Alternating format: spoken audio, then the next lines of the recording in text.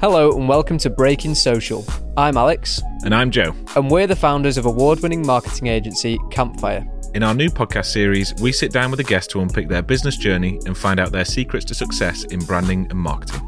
Rory Sutherland is the Vice Chairman of Ogilvy UK, one of the oldest and most respected advertising and marketing agencies in the world. Rory is particularly interested in behavioural science when it comes to marketing, and his views on data and creativity will provide lessons to a lot of people when it comes to building campaigns. It may seem a bit odd that we're starting this conversation out with the subject of train travel, but hear us out. Rory has a very out-of-the-box approach to day-to-day behaviours, and so has combined this with his passion for travel to co-author a book called Transport for Humans. It's about how we should rethink travel, which leads us into an in-depth conversation about the way we should approach our marketing efforts to maximise on results. Also, just a heads up, this episode is explicit. If we want to start with Transport for Humans, I think you speak a lot about behavioural science in general, but I'm interested in why because you've spoken a lot about behavioural science, what made transport the best vehicle for getting your points about data and not using measurable metrics as much? Yeah, I think transport is always of interest because it's a complex system, but it's kind of comprehensively complex in that there is complexity. Patently no one can claim that transport networks, whether road networks or rail networks, are purely simple. There is a high degree of interconnectedness, if you like, in looking at solutions. And also, for some strange reason, both Pete and I, it's not an uncommon thing, are kind of train nerds and general travel nerds.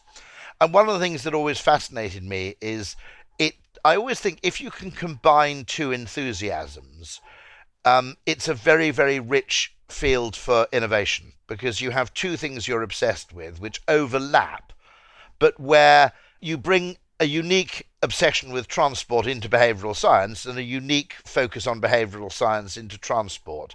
It's rather like the origin of behavioural economics itself, which came about simply, I think, partly by accident, because Amos Tversky and Daniel Kahneman, being psychologists at Stanford, shared a coffee room with the economics faculty. And I'm always very conscious of the fact that the most interesting stuff now emerges at the intersection of disciplines rather than within them. And transport's particularly interesting because it tends to attract the people who work in the transport industry tend to be overwhelmingly male. They tend to be slightly reductionist in their mindset. So they like things to be cut and dried so that they'll fit into a model. And then they tend to then suffer from what you might call quantification bias. They think the only things that are important are the things you can measure. And in almost everything relating to human psychology, there is a very, very inexact correlation between what scientific instruments measure and what we perceive and how we feel in response. And I'll give you a lovely example. Actually, we worry about train punctuality, okay? Punctuality is the great thing that matters with trains. Now, the first thing that annoys me is that train companies are penalised if a train arrives at a London terminus more than 3 minutes late. But my argument is, I said, look, nobody's inconvenienced by arriving 4 minutes late, because no one makes a journey where they don't build some wiggle room into their schedule. Unless your office is, literally 10 floors up immediately above the railway station, you've got to allow for other delays and unexpected events, okay? But then the other thing is, depending on what the frequency of train service is, punctuality is either very, very important or irrelevant. So I use two stations to get from Sevenoaks into London routinely. One of them is, I'm going to give you the details anyway because I'm a train bore. I use Sevenoaks and I use Otford. Now, at Sevenoaks, there are about 4 or 5 trains an hour. I make a conscious effort not to memorise the timetable, because my strategy there is turn up at station, catch the next train. The worst thing you'll have to do is wait about 17 minutes. That's absolutely the worst case scenario, in which case you go and buy a cup of coffee. Problem solved, okay? Now, at Otford, the trains are 2 an hour. Now, in that case, I do have to aim for a specific train and set out at a particular time. And I do need to know the timetable. And I do get a bit upset if it's late. And so the understanding that we optimize transport networks as though passengers were freight. But psychology is so different from logistics as a field of study. And there's so many non-linear relationships, counterintuitive findings. The relationship between what transport people are trying to optimize and what humans care about has become completely detached. And I'll give you a lovely example of this, if you like. One of the things that really annoys me, Euston Station is not a great place at the best of times, and this bloody business of preparing train. Okay, now I would prefer to have a train that was considerably slower, but where you could board it 15 minutes before it left. Because once I'm on the train, I'm happy. I've got my seat, I've got my laptop plugged in. I know nobody else is going to nick my seat or anything like that. I can spread out, get on with a bit of work, and then 15 minutes later the train starts moving. Hunky-dory, happy as Larry. But no, they don't do that, okay? They'll spend billions on high-speed 1 to reduce travel time, but they feel, which is the best bit of the journey. The bit on the train is the really nice bit of the trip, right? Whereas they will waste 15 minutes of my time at Euston Station while they put on the sign Platform 7 preparing train, or keeping the platform secret until the last minute, which wastes 20 minutes of my time hanging around a pretty dystopian station.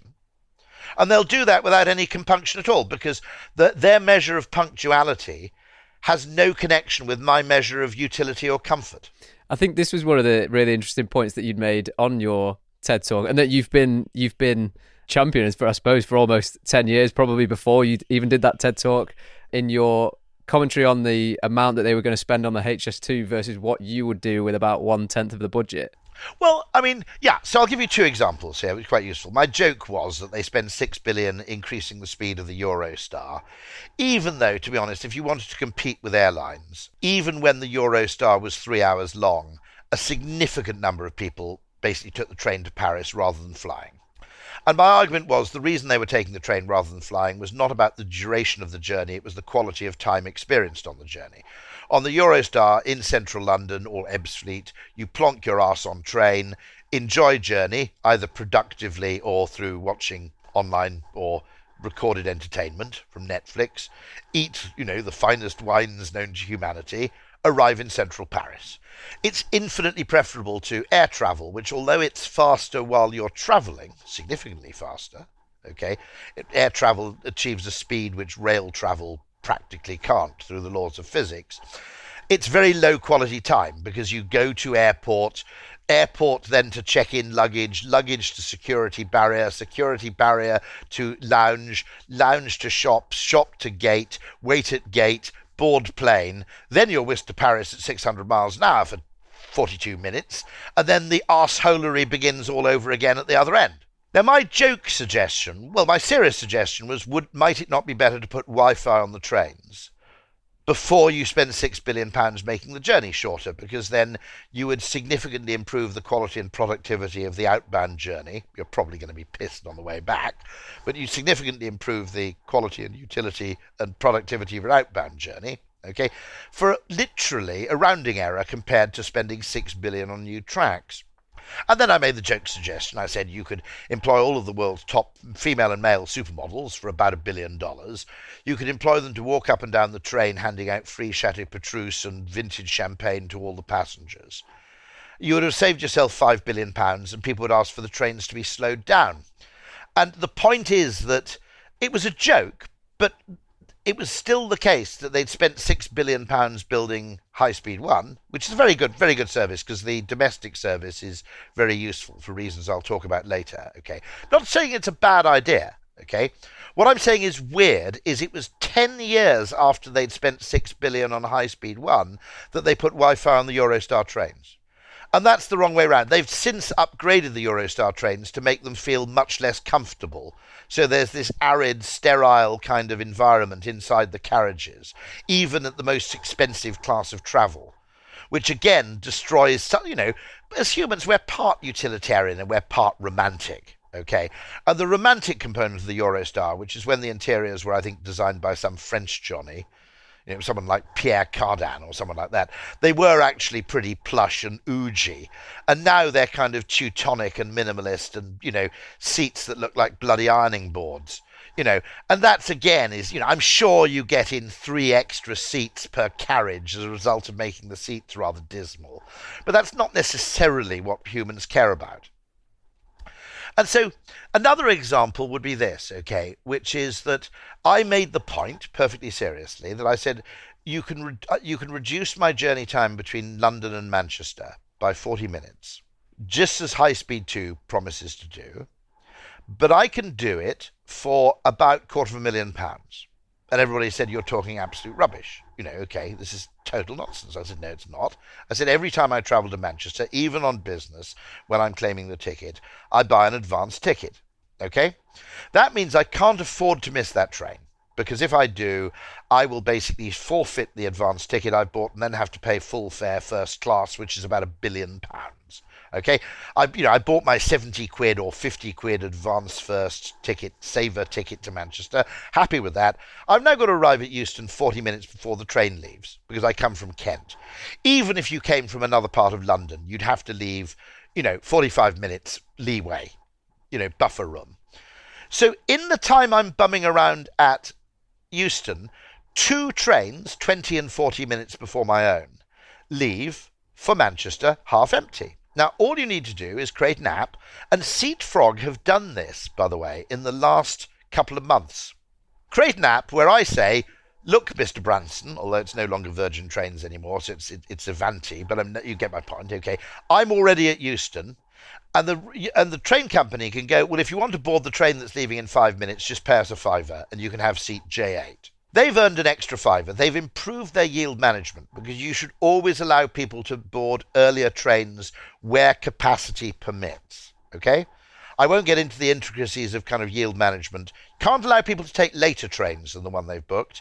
But if there's spare capacity on an earlier train, you should always allow people to take it. And the current mode of ticketing doesn't allow you to do that because they're trying to prevent you from downgrading from a full fare ticket, which nobody buys because it costs £1 billion. Okay? Now, the point I'm making is you would have reduced my journey time by 40 minutes, you would have made £5, and the app would have cost you about £250,000 to design. Now, all I'm saying is that if you look at journey time purely as train departure to train arrival, yes, that doesn't make any difference. But that's not the part of the journey I dislike. The part of the journey I dislike is the totally wasted time at Euston Station. And I said this to someone quite senior at the rail industry, and I made this suggestion. He said, yeah, but if we do this, we'll reduce retail sales at Euston. And I said, hold on a second. I didn't realise we were spending 80 billion on High Speed 2 to prop up Oliver fucking bonus. Right? Right. I'm sure there are cheaper ways of subsidising the Oliver bonus at Euston Station than building a bloody railway line and then making people to wait. Now, nobody's asked this question about High Speed 2. What sort of ticketing flexibility will there be to maximise capacity? Because you patently improve the capacity of a railway line if you allow people to board earlier trains where there is spare capacity, because you free up capacity which might be needed on a later train. EasyJet know this. If you actually get to Prague or whatever, and you arrive at the airport insanely early, they'll say, actually, you're flying back to Gatwick, but there's a seat on the Luton flight in 40 minutes, okay? So you can have that if you want, because then it gives them a chance of selling another ticket on the Gatwick flight, because they know they're not going to sell the ticket on the Luton flight. Very, very good yield and revenue management, very, very good capacity management, okay? Yet nobody's asked any questions. Now, a large part of the overcrowding on the London to Manchester trains is found on the first off-peak ticket of the day. The first off-peak train of the day is disproportionately overcrowded. Okay, because people are trying to game the system, like those people who hover outside the London congestion zone until the congestion charge, I think, applies all the time now. But there used to be this weird row of traffic at like 5 to 6 on the road leading out to Canary Wharf, which was people just waiting until the congestion charge was lifted. Now, if you had smoother pricing, right, you wouldn't have that overcrowding problem. If you gave people the flexibility to travel on an earlier train where capacity permits, you wouldn't have that problem. And yet all the thought goes into what you might call the Banausic engineering questions around the journey, and not the question of the customer experience. It's exactly the same. Sat-navs make the same mistake. They always route you on the fastest journey. Now, what you notice as a human is if you're familiar with the journey, you quite often override your sat-nav. in that you go, yes, I know that route is 5 minutes quicker, but I'd rather take the slower route where I keep moving than the route where I'm stationary for 10 minutes, okay, or the stressy route. Or if you're going to an airport, you go, I don't want the fastest route, I want the route with the lowest variance. Because the problem of taking a motorway to an airport is that it's faster on average, but if a semi jackknifes at Clackett Lane services, you're stuck there for an hour and a half and you miss your flight. If you go on the A road, there's a plan B, which is to turn off the A road or to turn round and go back or to, or to reroute yourself across country lanes. You'll still make the plane, okay? So we factor in all these nuances in our own human decision-making, which the mathematicized model is completely blind to. It looks at average speed. Yes, the motorway is faster. I'm not interested in the average speed. I'm interested in the variance. And so a lot of the nuance of human decision-making, which is often derided by people as irrational, is actually a very subtle form of meta-intelligence. And I'm just interested in how has your career sort of led to this point? If we can talk a little bit about your entry into this field of behavioural science and your work at Ogilvy. How was your That's a very simple story, which is I was convinced. I started as a graduate trainee in Ogilvy and Mather Direct, which was the direct marketing, direct response wing of Ogilvy and Mather. It had been launched by David Ogilvy as Ogilvy and Mather Direct Response, and it specialised in the form of advertising where you actually replied to advertisements, and therefore the responses were measurable and testable. You could test one advertisement against another in what was called an A/B split, or you could send out mail packs to random selections of people and see which creative approach or media approach worked better, okay? So you could test and optimize. It was kind of Darwinian advertising, if you like, variation and selection. And very quickly, I was learning then at the feet of a guy called Drayton Bird, who was the great doyen, still is really, the doyen of British direct marketing. He's in his 80s now. And he was teaching us all these very interesting findings about what works, what doesn't work in terms of persuading people, whether in an off-the-page press ad with a coupon or a piece of direct mail or a telephone call or anything of that kind. And it very quickly became apparent to me through the testing we did that economics was completely wrong about its model of how humans really think, decide and act. And so when I finally discovered, first of all, economics and then behavioral economics, I finally felt there was a kind of epiphany here, because finally people all over the place, including some fairly reputable academics, including the odd Nobel Prize winner, had actually paid some attention to the fact that the way people really decide and what motivates them to decide is not the simple price-utility equation that economics assumes for the purposes of mathematical neatness. And I think that assumption and all the other assumptions of economics, perfect trust, stable preferences, transitive preferences, the idea that we feel the same spending $1 regardless of what we're spending the money on, as it were, that it occasions an equal unit of psychological cost regardless of context. All those assumptions are so wrong that I think economics is always in danger of becoming just a rogue branch of applied mathematics. I remember you making a point about the fact that, and I don't know where this data came from, but it was that using a contactless payment system feels about 20% cheaper than paying in cash, which I found really, really interesting. Richard Shotton, I think, and the author of The Choice Factory, who you must interview, is probably one of the people behind that. Yeah. There are quite a few findings around payment, which is cash feels disproportionately expensive. I think credit cards feel more expensive. You also find that if you have a cash box at a cathedral where visitors can make a donation, and you simply put the MasterCard and Visa logos somewhere within sight of the cash box, the average level of donations goes up, because the presence of a credit card symbol kind of resets your mental thermometer around, or barometer around cost, to a kind of £15-20 level, whereas when you only see coins, you're thinking around the £1-2-3 level. So I think you get more fivers if you show a kind of Visa and MasterCard logo. There's some finding there as well.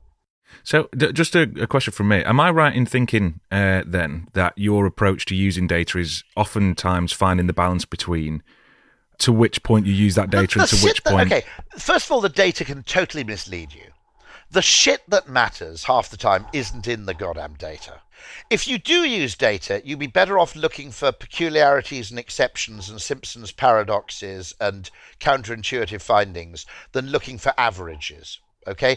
Averages are really, really dangerous because the act of averaging and the act of consolidation actually probably disguises the most interesting information that's there, which is at the extremes or the anomalies. But also, I wrote this piece for Management Today about this, right? So John Lewis in Tunbridge Wells closes down. Now, I'm a big fan of a book called Obvious Adams, which is a 1924, 1926 book, something like that. Might even be 1916, come to think of it, about a guy who solves business problems by going and spotting the obvious things which are beneath the dignity of senior management to notice. And so, for example, Obvious Adams spots that the reason a department store is failing is because the door's in the wrong place. You know, the door isn't where everybody's walking, it's actually round the corner.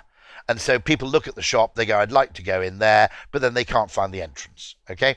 Banal shit like that. But banal shit like that, I mean, can make or break a business. Easy. I mean, you know, surprisingly trivial things, behavioural components, can destroy a business.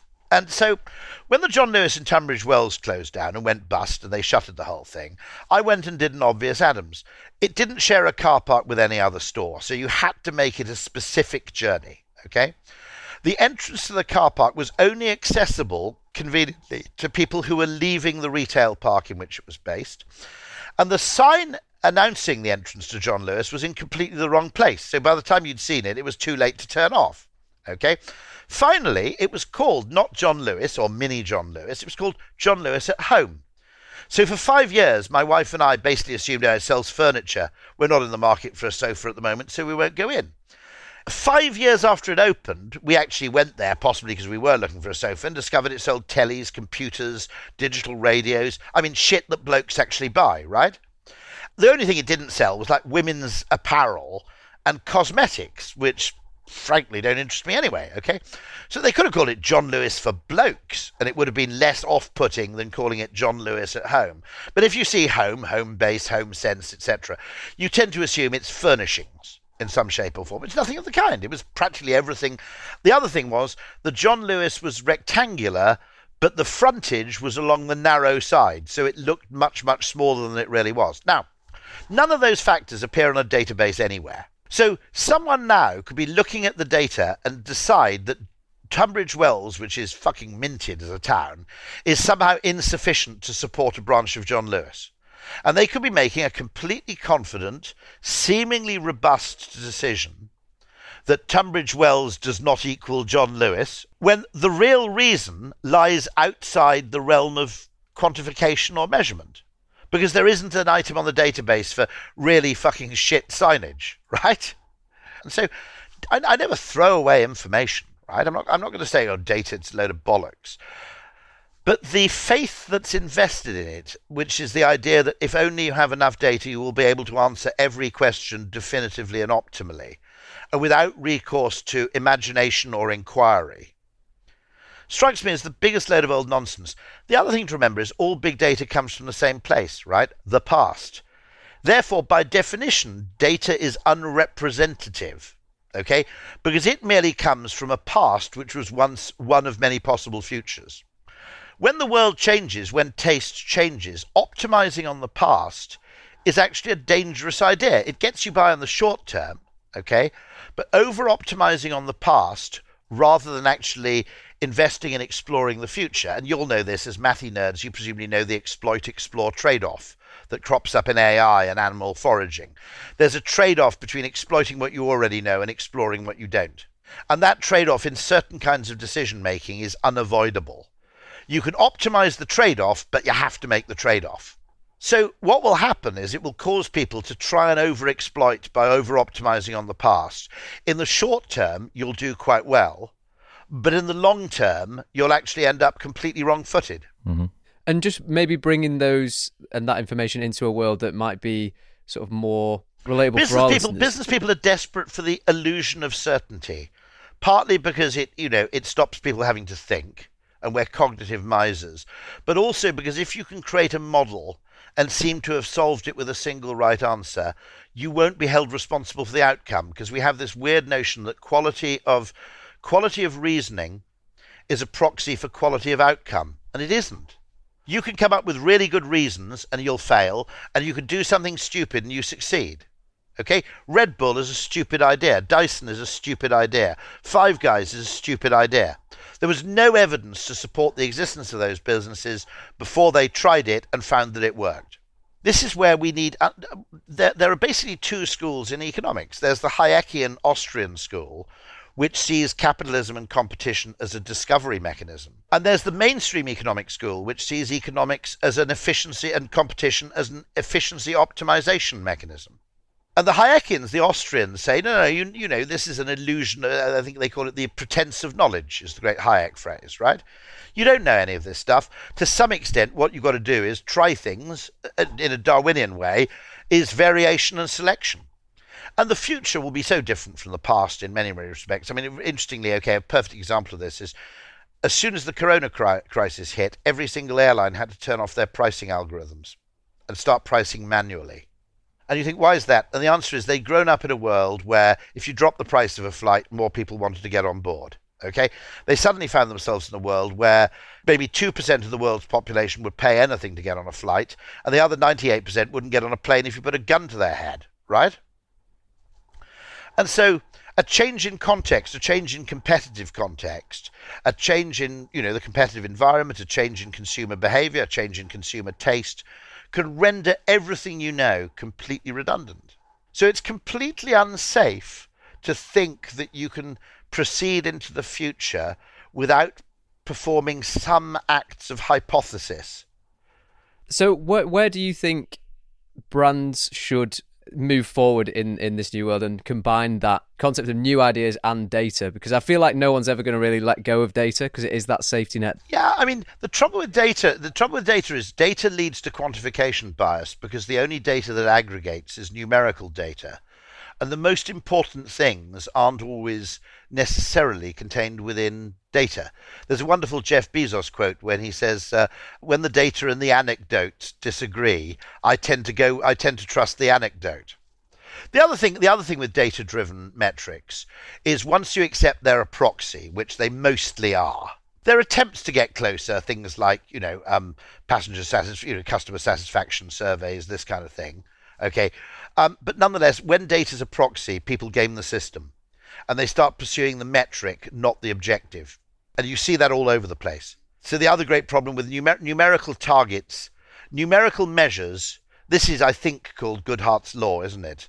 That any metric that becomes a target loses its value as a metric because the act of pursuing the target distorts the metric.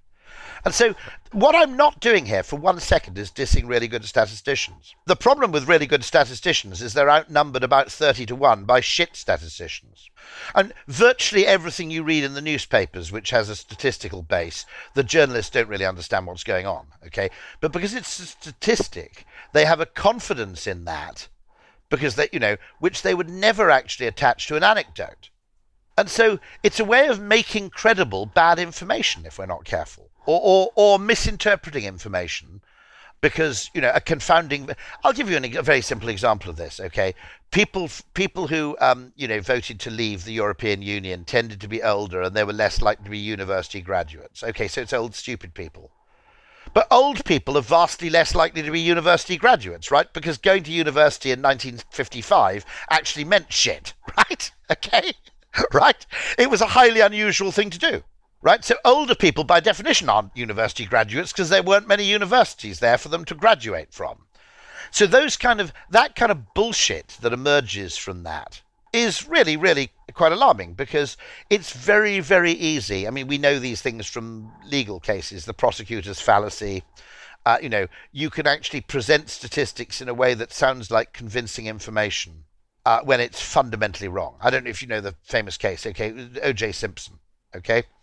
Which is they said, okay, you're using this evidence that he had been abusive towards his wife, and his wife had earlier called the police because the husband had beaten her up, and you're saying this is likely evidence that he was therefore her murderer. well, we've got statistics here that show of all the cases of domestic violence that are reported to the police, only 1% of them, or 4% of them, or 2% of them lead to murder. So we regard this as very weak evidence. And you're probably going, as I might have done if I was sitting on the jury, I'd be going, okay, fair point, okay. But it's statistically bollocks, because the fact was she was already dead, right? Okay, and she had been murdered. And the question you actually ask is, in a case where someone who's been subjected to domestic violence, who ends up murdered, okay, what is the likelihood that the person who subjected her to that prior violence is the person who killed her? And the odds are like 92% or something, right? So you can take the same information and present it in two different ways. And, this is the problem, which is that statistics are a great way of inculcating an extraordinary degree of confidence in fairly intelligent people, where a significant proportion of the time you can actually be wrong. Is there any times that you can remember where you've, in your career, where you've brought this information into a sort of tangible example that you'd be able to give us with a brand that you're able to talk about? Yeah, one of the things I would recommend doing with a database, by the way, which sounds utterly ridiculous, is don't analyze it, read it. Get a cross-section of the data on, let's say, 1,000 customers. That's a weekend's work. Well, maybe 10,000 customers. I don't know. Okay, that's a weekend's work. Go and read it. Your brain might come up with more interesting and revealing patterns than any kind of weird, what would you normally put it through? You put it through one of those strange regression models or whatever, right? Okay, and the reason is your brain is pretty good at pattern recognition, and it knows what it's like to be a human. So it would go, oh, they're doing that, and then they're doing that immediately afterwards.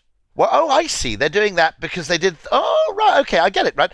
And you've now got a bit of causality. You can hypothesize a bit of causality alongside the correlation. So just get some data and read the fucking stuff.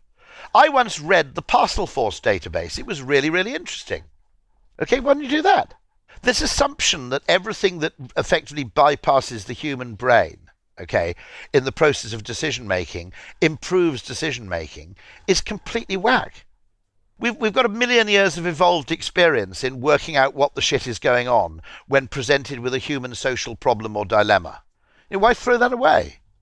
What it is, it's the urge to freeze creativity or imagination or speculation out of the decision-making process in the interest of making it more pure.